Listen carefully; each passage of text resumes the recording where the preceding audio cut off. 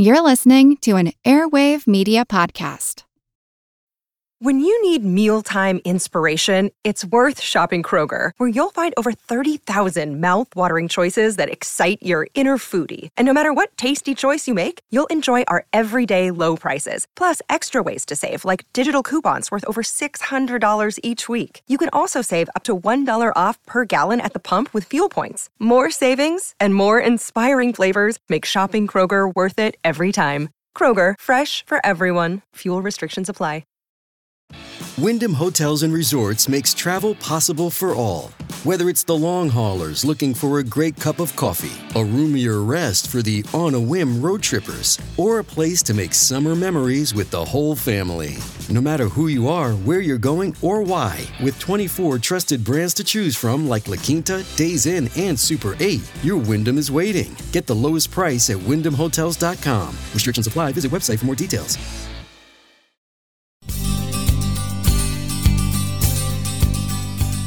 Journalists and scientists are among those whose job it is to ferret out the truth. To investigate, collect evidence, and come up with theories. But there are other groups who claim that the truth is out there.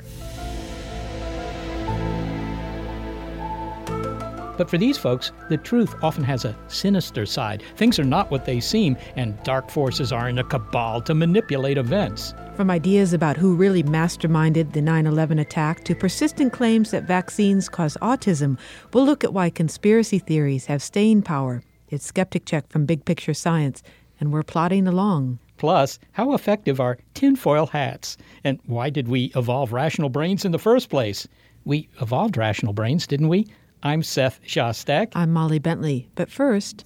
Brains on vacation. Hey, this time off is just what I needed. Could you pass the sunblock? My medulla's getting a bit pink. Watch the sand. Grit in your hippocampus is a bummer. I can feel my neurons relaxing already.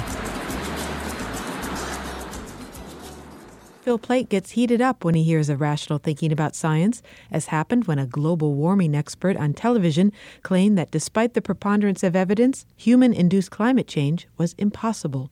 Okay, Phil, tell me about this recent report on global warming that suggested that greenhouse gas couldn't be warming our planet. Yeah, the media loves a controversy. It's not that the media are anti-science, it's just that they like to promote a controversy. And, when you're Fox News, you really like to promote a controversy. And they had a global warming denier on recently. This guy's name is, I believe it's pronounced Joe Bastardi. He's long been known to say just about anything when it comes to the climate, as long as he can promote that humans are not causing global warming. And he was on Fox News recently and said a couple of things that are, if you know the science, are just jaw-dropping. Give me an example. What did he say that caused you to lose your mandible? Well, he said that human-induced climate change, and this is a quotation here, contradicts what we call the first law of thermodynamics. Energy can be neither created nor destroyed. So to look for input of energy into the atmosphere, you have to come from a foreign source. Now, it's kind of hard to understand exactly what he's talking about because, you know what? There is a foreign source of energy into the atmosphere. It's called the sun. It's this big glowy thing that we see for, roughly 12 hours a day on average. So, I can't imagine that's what he's talking about. But I think he's saying that humans can't be a source of this energy. So his argument is energy can be neither created nor destroyed. Well, of course, that's not entirely true, but more or less true. Nonetheless, we're not talking about creating energy, are we? I mean, we're just putting more of it into our atmosphere. I don't need to create energy to boil water on my stove. Well, his argument is so blatantly weird. I'm not exactly sure what he's trying to say, but here's the point. The Earth has a greenhouse effect. The atmosphere traps heat. We know this to be true. If the Earth did not have an atmosphere, the average temperature of our planet would actually be below the freezing point of water. So our atmosphere actually traps this heat in, and there are gases that do a better job of this than others. For example, oxygen doesn't do a great job at this, but carbon dioxide does.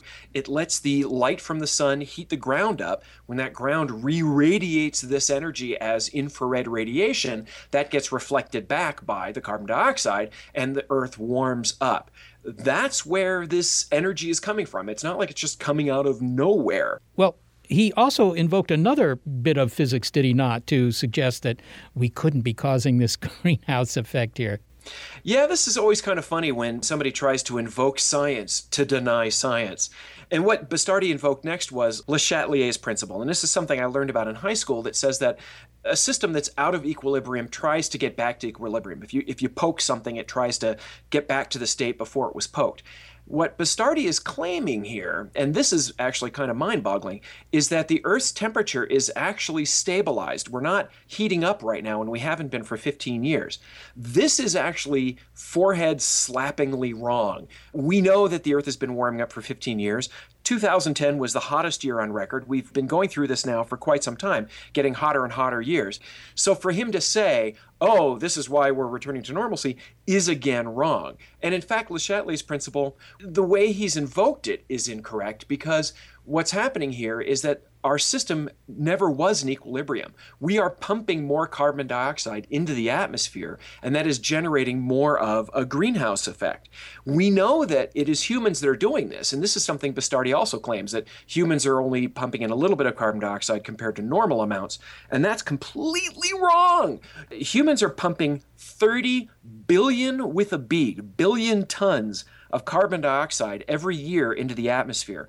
Volcanoes are only putting in a 1/100th of that, 1%. You can look at the isotopes of carbon we're putting in the atmosphere, and it's clearly from burning fossil fuels. So what's the bottom line here, Phil? Should everybody who works at a news network take freshman physics? Oh, man, would that be awesome. Not just physics, but just basic principles of science.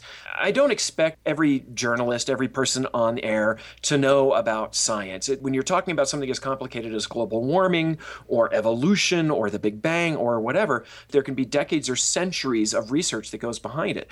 The problem here is when somebody like Bastardi, who distorts the science and says things that are clearly incorrect and is just allowed to say all this kind of stuff, it sort of sets him up as being correct when in fact he's not. The journalists may not be able to understand the science themselves, and that's perfectly understandable, but they should at least talk to other experts, talk to more people, and find out where the arguments may be incorrect. Phil, thanks so much for disturbing our equilibrium. Always glad to poke you, Seth. Thanks. Join us next month for Brains on Vacation. Is that cerebellum over there? What a dish. Phil Plait is a skeptic for the Discover magazine blog, badastronomy.com. We have not ever seen, and I don't think it exists from our investigation, that there is an actual birth certificate as you and I would have. Obama had really wanted to prove that he was born in Hawaii, and the records were there to justify it. Why wouldn't he have told the Hawaii Department of Health to open their records of independent forensic examination?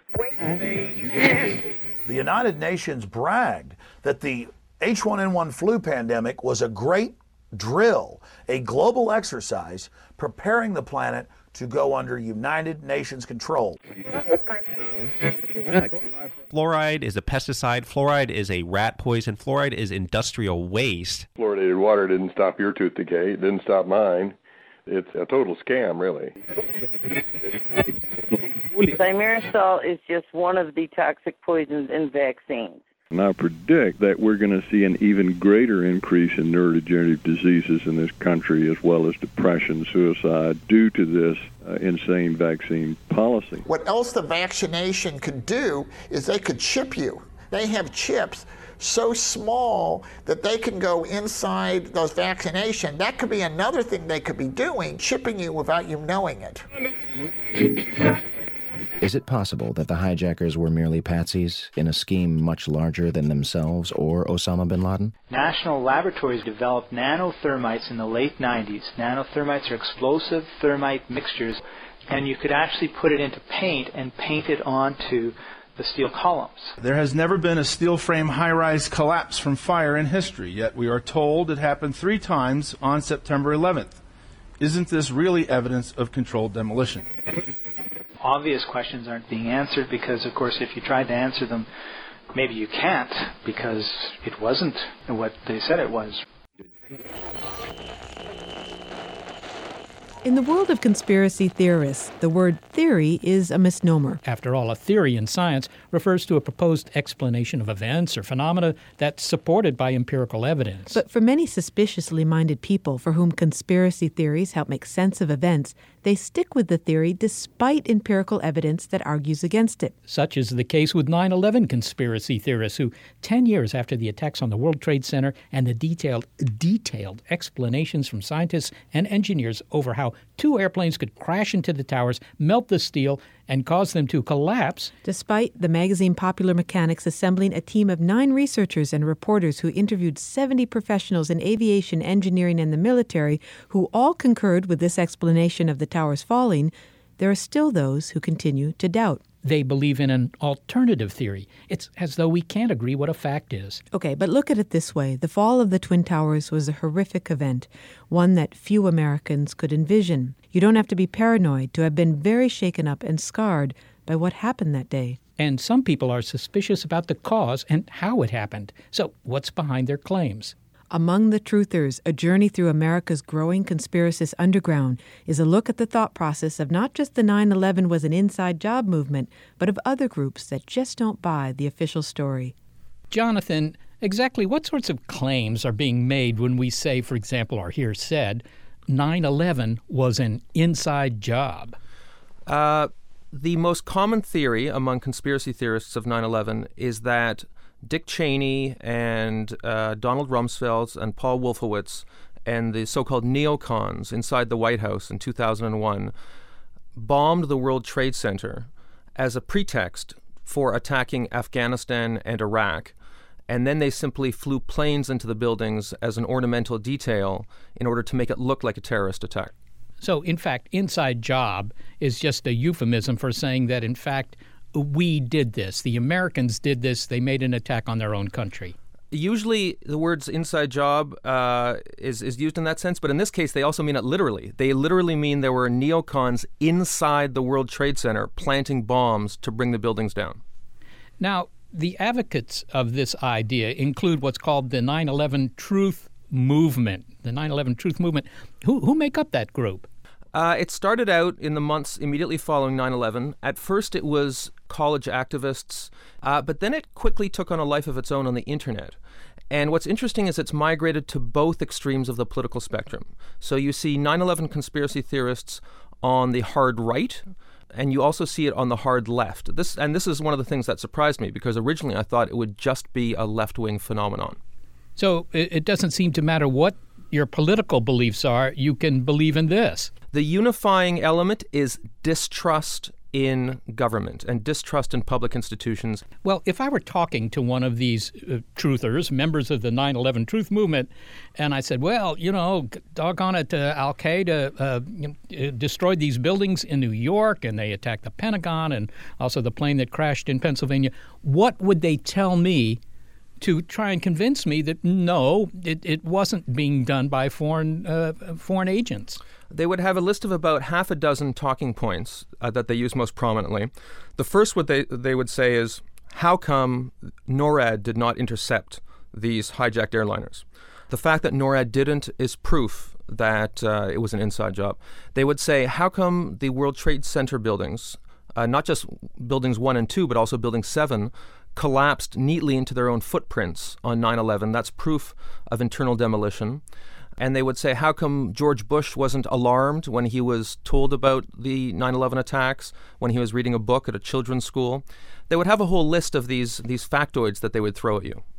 It sounds like several of them are things that didn't happen, but that doesn't sound like very good proof of an argument that, well, this didn't happen and that person wasn't alerted and this organization didn't pick up information about the attack.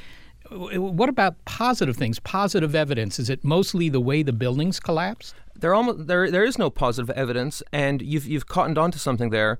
The word they use is anomalies. They will often talk about anomalies with the official theory of 9/11.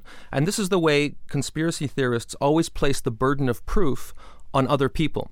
They won't show you proof that something was an inside job.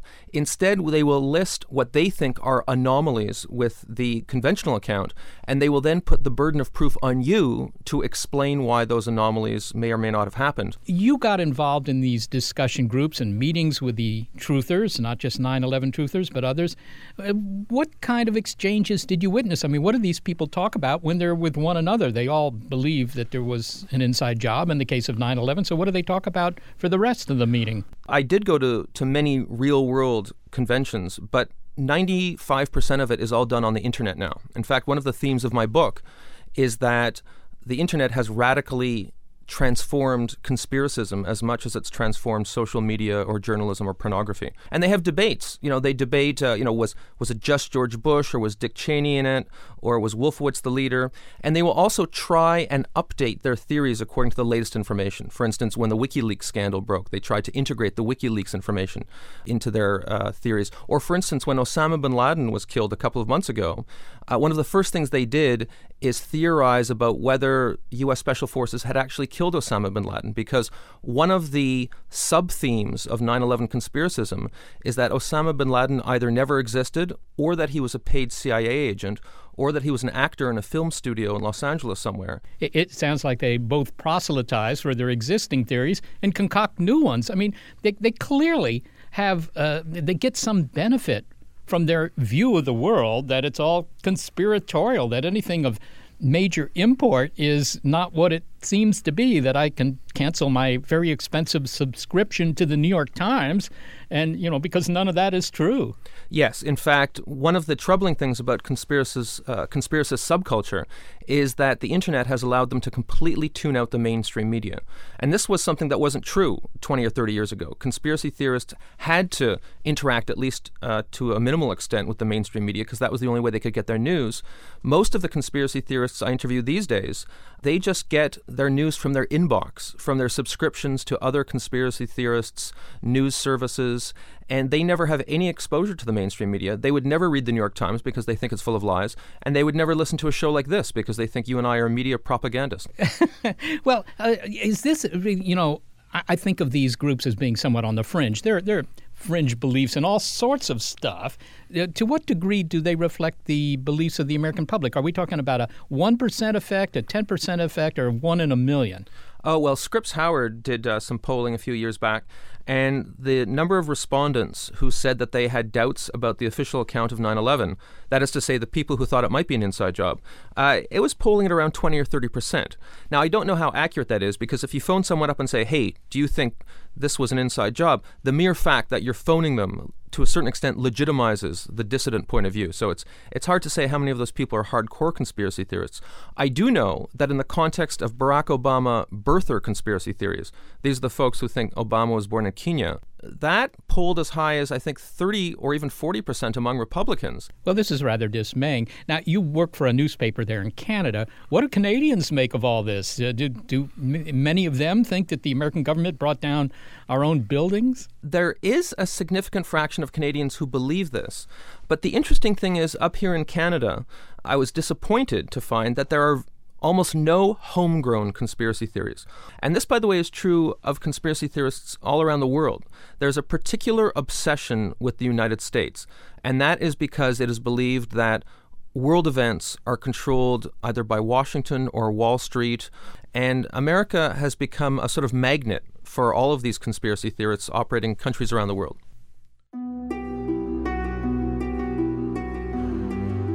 Hold on, and we'll continue our conversation with journalist Jonathan Kay in a moment as we plod along on Skeptic Check from Big Picture Science.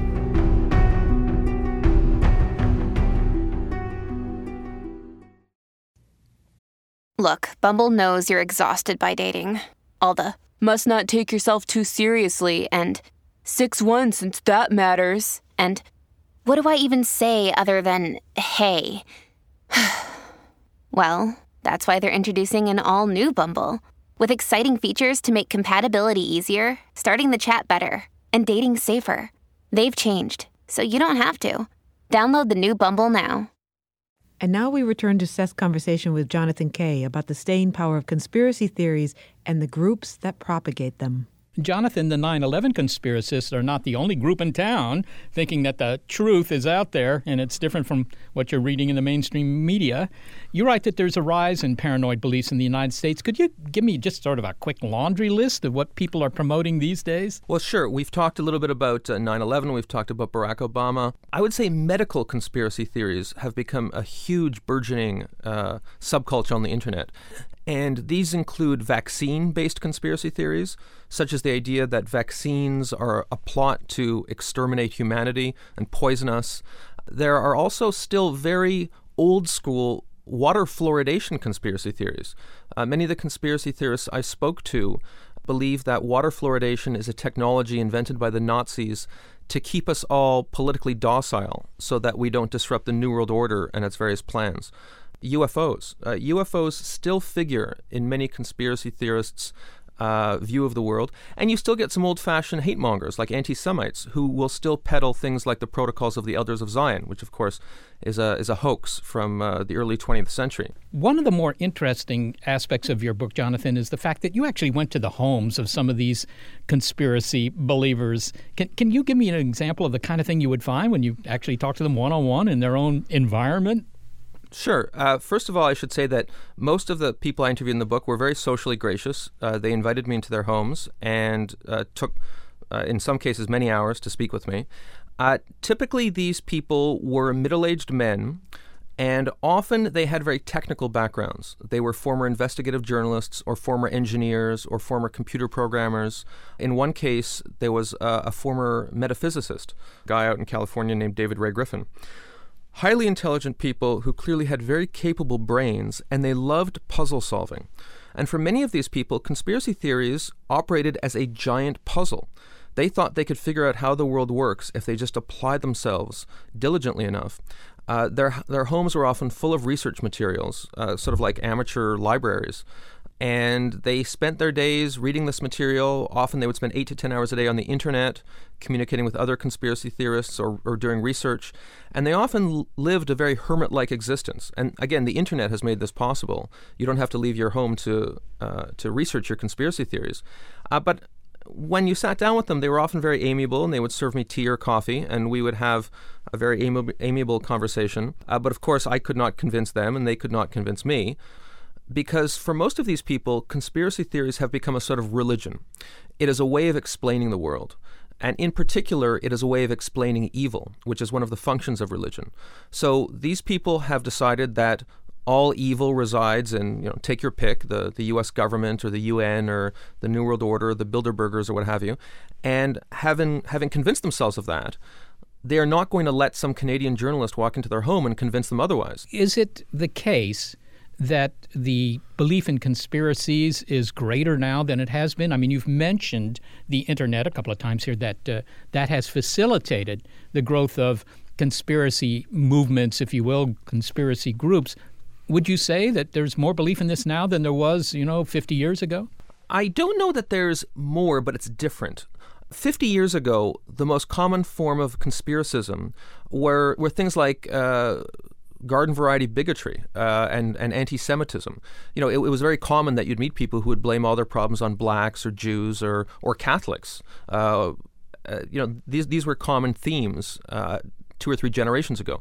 That is no longer common, thankfully. And so conspiracism has now become more esoteric. It's become more organizational. People become obsessed with things like the Bilderbergers, which is a transatlantic NGO, or the Council on Foreign Relations, or the Trilateral Commission. Not so much blaming their problems on Jews and blacks, but on organizations that they don't understand, or the CIA or NATO, for instance. And again, you mentioned the internet. The internet has made it possible for very complex conspiracy theories, not just simple folk tales like the Jew poisoned the well or something like that, but very complex conspiracy theories like the 9/11 conspiracy theories we've been talking about, to be distributed in detail to millions of people around the world, and to do it for free, which of course couldn't be done 20 years ago. So how do we address this conspiratorial mindset? Do we need to address it? I mean, is it causing damage? And if so, how do we address it if we can't convince them? Yeah, it is causing damage. How do you talk about national security with someone who believes 9/11 was an inside job? How do you talk about healthcare reform with someone who thinks that Barack Obama's healthcare plan was just a plot to send their grandmother to a death panel. It becomes impossible to have garden variety political discussions with people when they have these conspiracy theories. So it's doing real damage to the body politic. And as I say, confronting people who are conspiracy theorists is fruitless once they've become a conspiracy theorist. So what I advocate is educating people before they've gone down the rabbit hole, showing people that conspiracism is like any other toxic ism. It's like sexism, it's like racism. It's a way of thinking that distorts your rational judgment. Jonathan Kay, thank you so much for being with us today. Thank you for having me.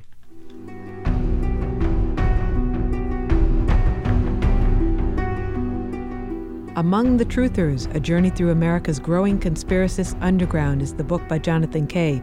Shh, don't tell anyone. But he's also a managing editor for Comet at Canada's National Post newspaper. Okay, there are a lot of ideas out there that don't hold up to scrutiny. But the idea of a conspiracy is itself not at all unreasonable. Because let's face it, some conspiracies are very real. It is my honest belief that while the president was involved, that he did not realize or appreciate at any time the implications of his involvement. And I think that when the facts come out, I hope the president is forgiven. And as John Dean's 1973 Watergate testimony before Congress demonstrates, we're riveted by the idea of conspiracies. But our brains also tend to see them even in places where they don't exist. Why is that? Michael Shermer is author of The Believing Brain, From Ghosts and Gods to Politics and Conspiracies, How We Construct Beliefs and Reinforce Them as Truth. Conspiracy theory is, in fact, a form of pattern of connecting the dots. A is connected to B and B is connected to C. And that's all a conspiracy theory is. And in fact, there are conspiracy theories that turn out to be true because conspiracies happen. Conspiracies whenever two or more people, meet privately or talk privately to do something to you without your permission. So, I mean, Lincoln was assassinated by conspiracy. Watergate was a conspiracy.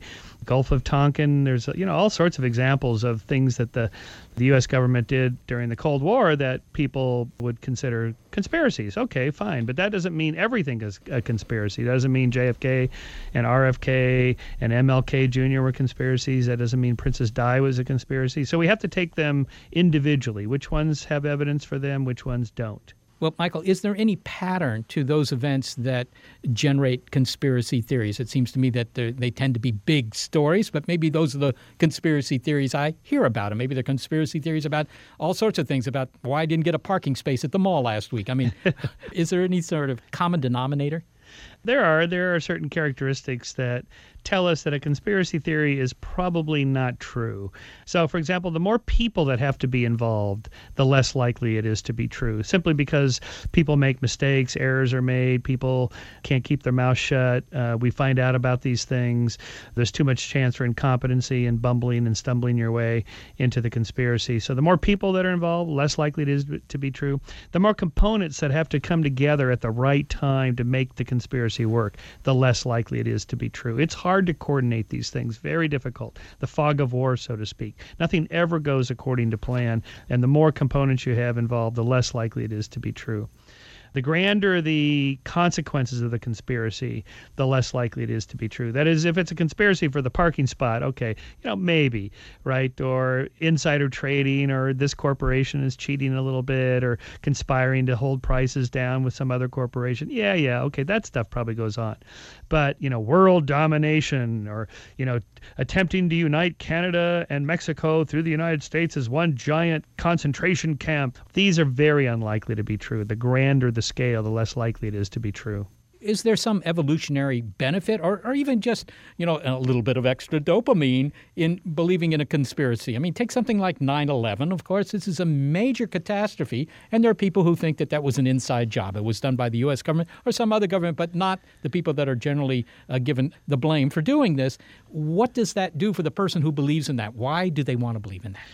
Well, first of all, it reduces something that's called cognitive dissonance. Cognitive dissonance is where two things don't match in your head. So in the case of a conspiracy, if you have the size of the event and the size of the cause, it's cognitively dissonant if they're asymmetrical, that if the effect is huge but the cause is simple.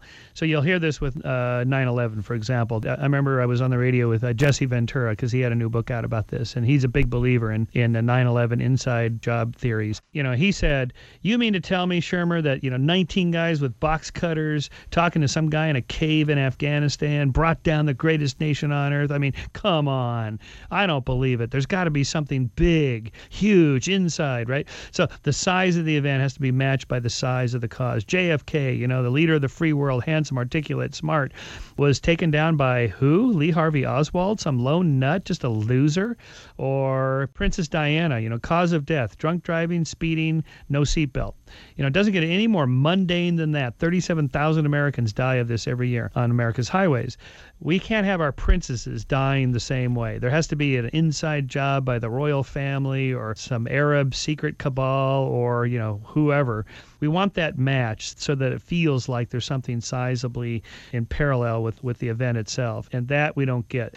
And then it also gives people kind of a little, like a dopamine thrill, a little boost. Like I have secret information, inside information. I know what really was going on at Area 51 or whatever. You speak of cognitive dissonance between the magnitude of whatever the phenomenon is and the necessity of having a similarly monstrous, if you will, cause, a conspiracy. But on the other hand, what about the cognitive dissonance of presenting all the evidence that isn't true? What about that cognitive dissonance? Well, see, what it is a type of cognitive bias going on there, that we know that the planes hit the World Trade Center buildings. We all saw the videos of it, and we saw the buildings start their collapse at the point of impact where the planes actually hit on those particular floors at the angle at which the plane hit. We've all seen that. And Al-Qaeda said they did it, and they said they'd do it again if they could, and they attempted at, on 7/7 and in Lisbon, and they attempted at LAX and so on, the USS Cole, embassies around the world. So we know that they were involved. And so 9/11 was a conspiracy. That is, 19 members of Al-Qaeda plotting to fly planes into buildings without telling us ahead of time constitutes a conspiracy. But to believe that, and in conjunction with that, this is called the conjunction fallacy, that the U.S. government was also involved, or the Bush administration or whoever, planting explosive devices in the World Trade Center buildings. This is not logically sound. This is the conjunction fallacy, that it's less likely to have two improbable events happen at the same time than either one of them by themselves. So I'd be more likely to believe an inside job if we never saw the planes hit, if Al-Qaeda never said that they did it, if we had no evidence for that, then maybe, okay. But to have both of those at the same time is very improbable, and that's all you need to know. You don't need to know about thermite and secret thermite and nanothermite and all the technicalities of whether it was a missile or a plane that hit the Pentagon. None of that matters. Logically, it can't have been both. Yeah, it's just a lot of thermite pleasure there, Michael. But, these guys are really into thermite, believe me. This is their big explanation. But here's another thing we know that the 9/11 truthers are not right. We know that with conspiracies that have happened in the past, we find out about them fairly quickly after the event. Lincoln was assassinated by conspiracy. We knew this within hours. And Watergate. I mean, think about Watergate. I mean, here's Nixon and the Nixon administration, the most powerful administration in the world, and they can't even break into a hotel room. That's nothing compared to bringing down the two largest buildings in America from explosive devices and flying a missile into the Pentagon and all the other things that were supposed to be going on. They can't even break into a hotel room. That's typically how it goes. People sort of fumble and bumble their way through conspiracies, and then we find out about it, especially because people can't keep their mouth shut. Somebody knows somebody who told somebody, and before you know it, they got a best-selling book out, or they're on Larry King Live or your show talking about it. And that's how we find out about these things. Well, finally then, Michael, is there going to be any hope for a closure on this? Because it's been 10 years since 9/11.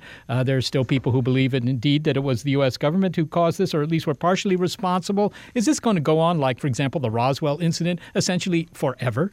It seems like it. I really thought it would go away. First of all, I thought it would go away within a year or so, and it continued. And then I thought, well, maybe after Bush is out of office, because it was always sort of anti-Bushers that were into the 9/11 truthism. But no, even with Obama, they still are insisting that it was an inside job. And so who knows? I mean, it's clearly not evidence-based, because We really have addressed all of their claims, not just calling them nutters or whatever. I mean, that doesn't help. Really, we have published in Skeptic.com and in Skeptic Magazine and in my new book, The Believing Brain, point by point. Here's their argument. Here's why it's wrong. And they don't respond. They don't say, oh, yeah, you're right. Thermite couldn't have done it. They don't. They just continue to make the argument louder. And that tells us that it's probably bogus. Michael Shermer, thanks so much for talking with me. You're welcome. Michael Shermer is founding publisher of Skeptic Magazine, and he's the author of The Believing Brain, From Ghosts and Gods to Politics and Conspiracies, How We Construct Beliefs and Reinforce Them as Truths. Coming up, don't buy any of this? Still wearing a tinfoil hat to protect yourself, just in case? Well, I don't blame you. Only you may want to hear just how effective a hat of aluminum foil is at keeping the government and maybe alien invaders from reading, or at least controlling, your thoughts. We're plodding along on Skeptic Check. From the latest in artificial intelligence to new apps and business upgrades, the tech industry is always changing and growing. So keep up with the Daily Crunch podcast from TechCrunch. With new episodes released nearly every day, the Daily Crunch gives you a brief overview of the biggest tech headlines, and it's all delivered in around 5 minutes or less, so you can easily hear about the latest updates while trying some of those updates for yourself. Listen to the Daily Crunch now, wherever you get your podcasts. That's the Daily Crunch, wherever you get your podcasts. Okay, Seth, here's some tinfoil. Okay, can you make it into a hat? Well, sure. At least I can give it a try. I suppose something like this would work. Well, what's the idea with tinfoil hats anyway? Well, the idea is that you wear them to protect your brain from electromagnetic radiation. I'll put this peak in here. All the charge will go up there.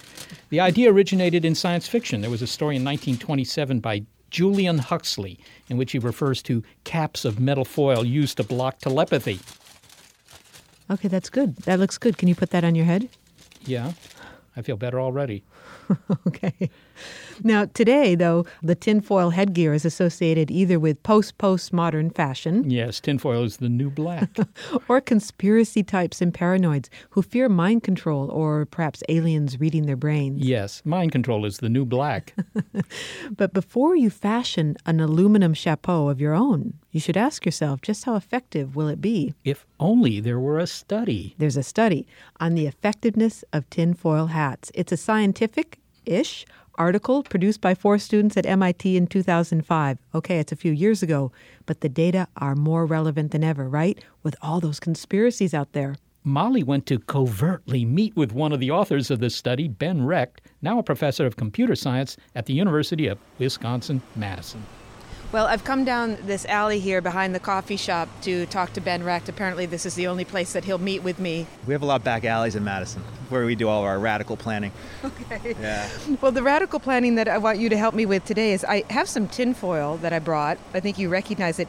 Could you fashion it into a quick hat, or at least give me an idea of how one would fold this into a hat? It's been my impression that everybody does it their own way, and we did initially test out many different ways of creating a hat, but I think you just take the foil and then you make a cylinder and then you crinkle the top over.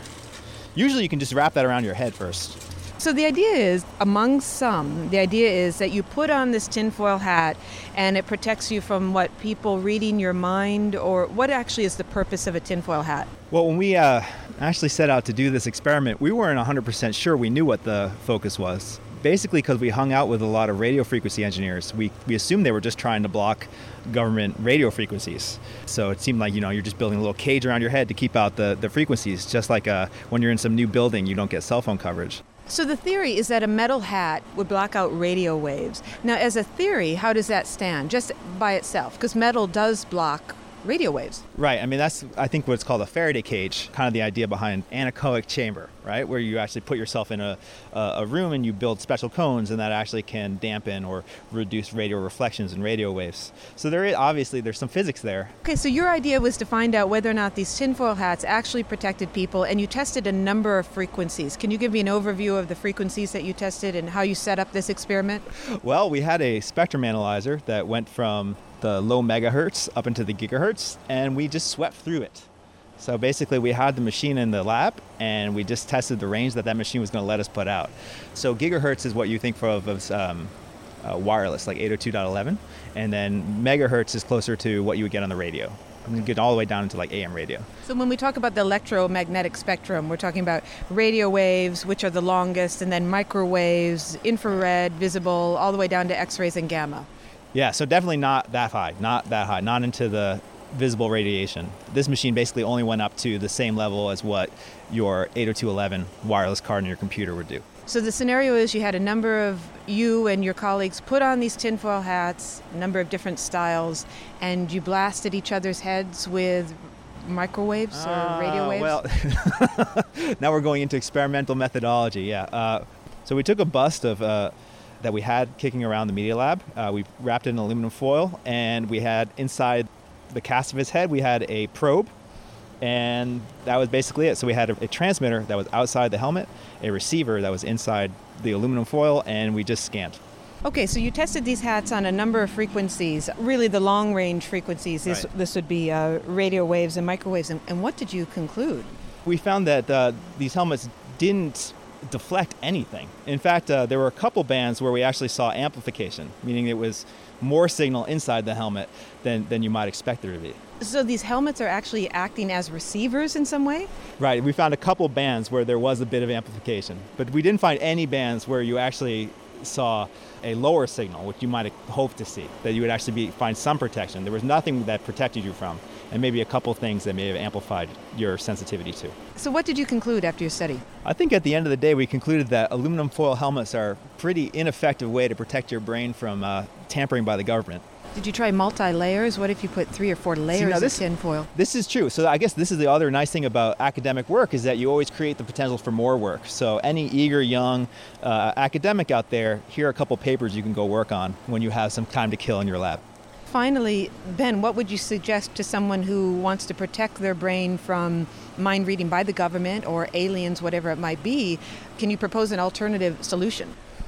Well, so it turns out that there actually are a variety of alternatives to aluminum foil that lots of people who are afraid of this kind of tampering have developed. And I think just a Google search can lead you down a lot of different paths to aluminum foil alternatives. Okay, so you're suggesting that those who don't want to wear a tinfoil hat should go on the internet to find a better solution.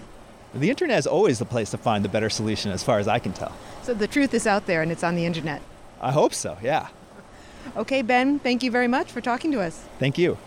Now, should we leave separately so you're not seen with me? That's right. You go down that one, I can go down this way, and I think we'll be fine. Okay, thank you. Protecting the world from the mind control that will turn you into more of a droid than you feel late at work on a Friday afternoon, Ben Recht is a computer scientist at the University of Wisconsin-Madison. You can find a link to his tinfoil hat study on our website. But what sort of brains are those tinfoil hats protecting anyway?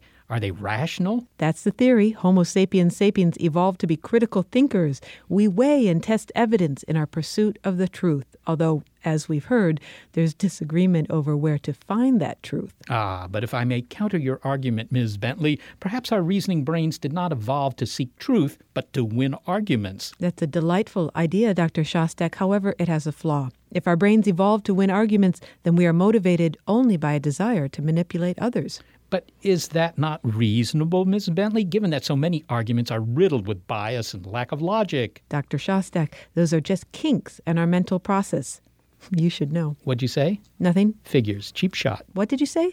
I said, dig yours, teapot. That doesn't even make sense. You know what? Let's leave the arguing up to the professionals. Hugo Mercier at the University of Pennsylvania has proposed the idea that the human capacity for reasoning evolved to win arguments.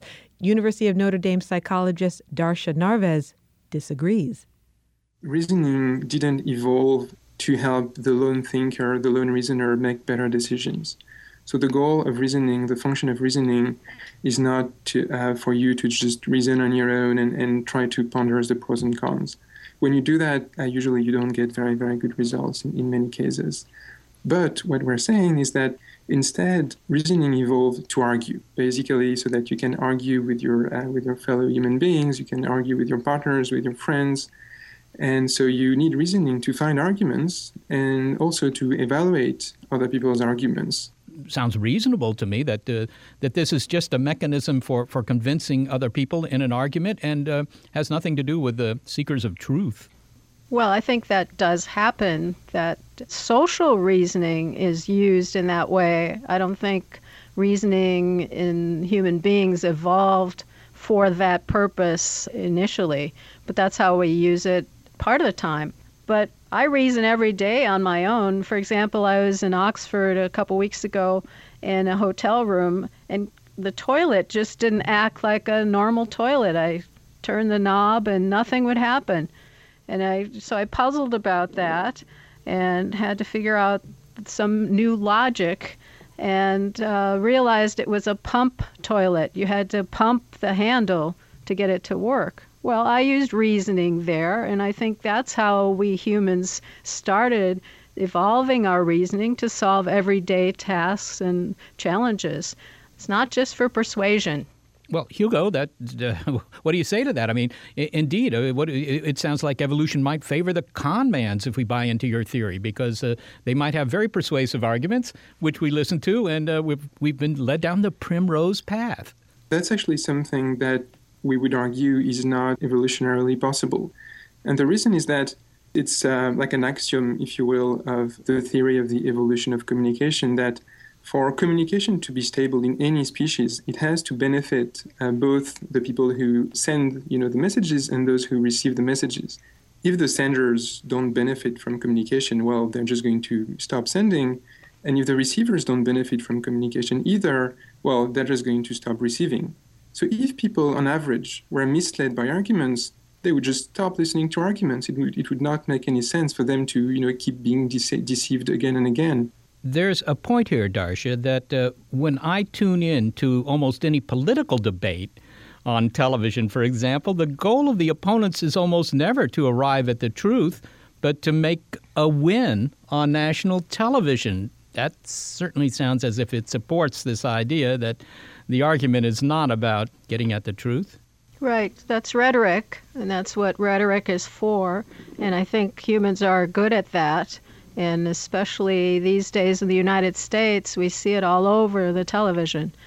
But I don't think, again, that means that we evolved only our reasoning capabilities only for those kinds of activities.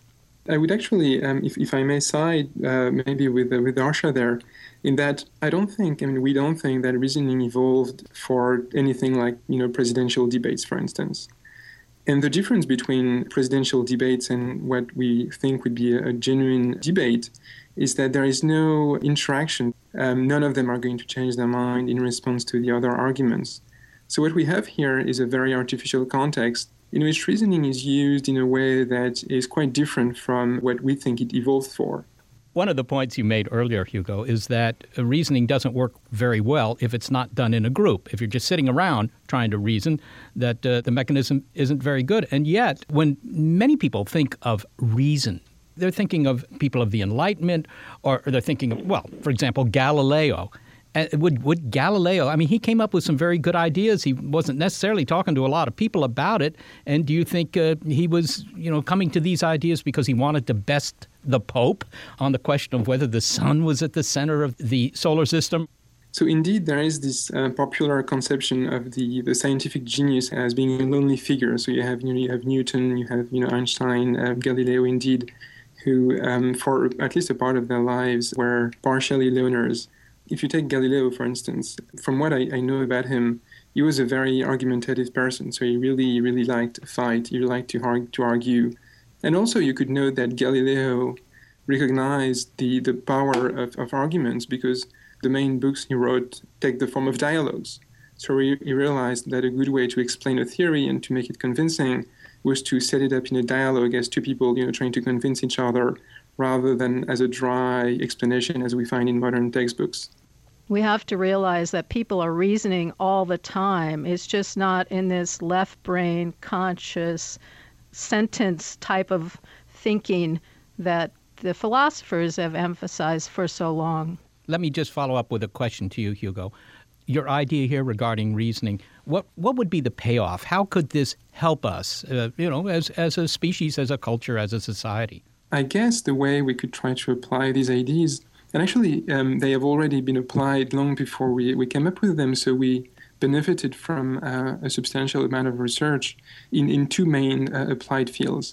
The first is educational psychology and developmental psychology, which has shown through many, many experiments that children get much better, reason much better, solve problems much better when they are in groups. It has led to huge improvements in schools. So that would be the first domain of application that one can think of. And the other would be politics. And over the last 20 years in political science, there has been a minor revolution towards deliberative democracy, the idea that people, instead of simply voting, should deliberate more. They should deliberate at the local level. People should be involved. And good outcomes usually come of such deliberations.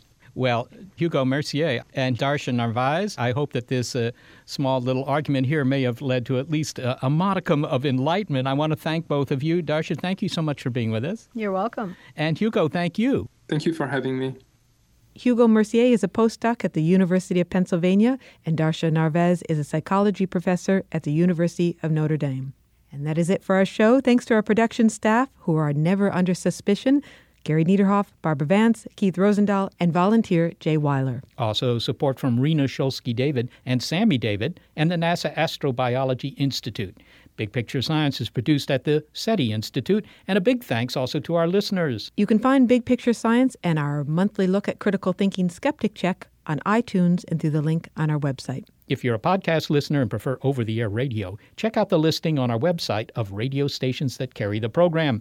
You've been listening to Skeptic Check, plodding along. Are the microphones off? Yeah.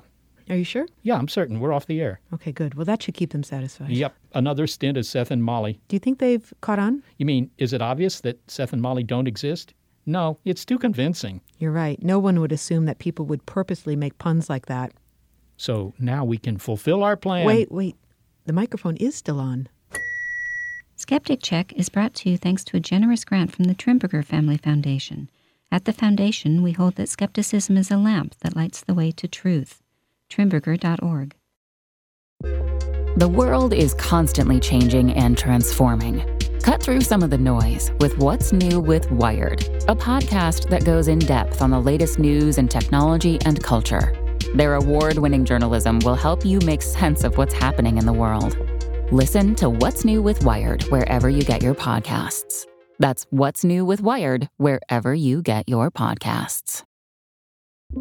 Get ready to geek out. The Wired Science Podcast explores all the latest and greatest in science, everything from strange diseases and biological breakthroughs to interesting tech and mysteries in outer space. Listen to Wired Science today wherever you get your podcasts. That's Wired Science wherever you get your podcasts.